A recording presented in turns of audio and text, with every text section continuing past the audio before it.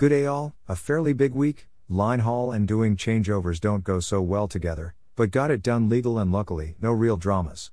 The closure of Edgar Street might have caught me out and that one error could have really spoiled the day, but luckily went the back way and whilst possibly slower than using the ring road, turned out okay.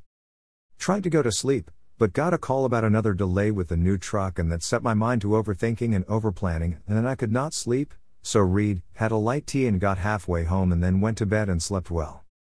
Now home for a quick visit, do audiobooks, make lists, overthink and plan some more and try to make things happen over which I have little control and many others involved that make it like trying to juggle while being juggled, but I have a plan and backup, but still have to coordinate many others and hope it works. Two funny things happened after last week's post, in which I may have got a bit maudlin, but espouse the view you must keep trying. Got to have breakfast and discuss next year's NRFA AGM and that looks good and on the path to a good plan. But someone thinks I do this to get something for me and then I had a note on a toilet door offering my number for a good time. Thanks to the driver who thought it a step too far and had it removed. At least it did mention National Road Freighters, so I think it came from a radio listener. If you have the balls to own up, happy to hear from you what your grievances are.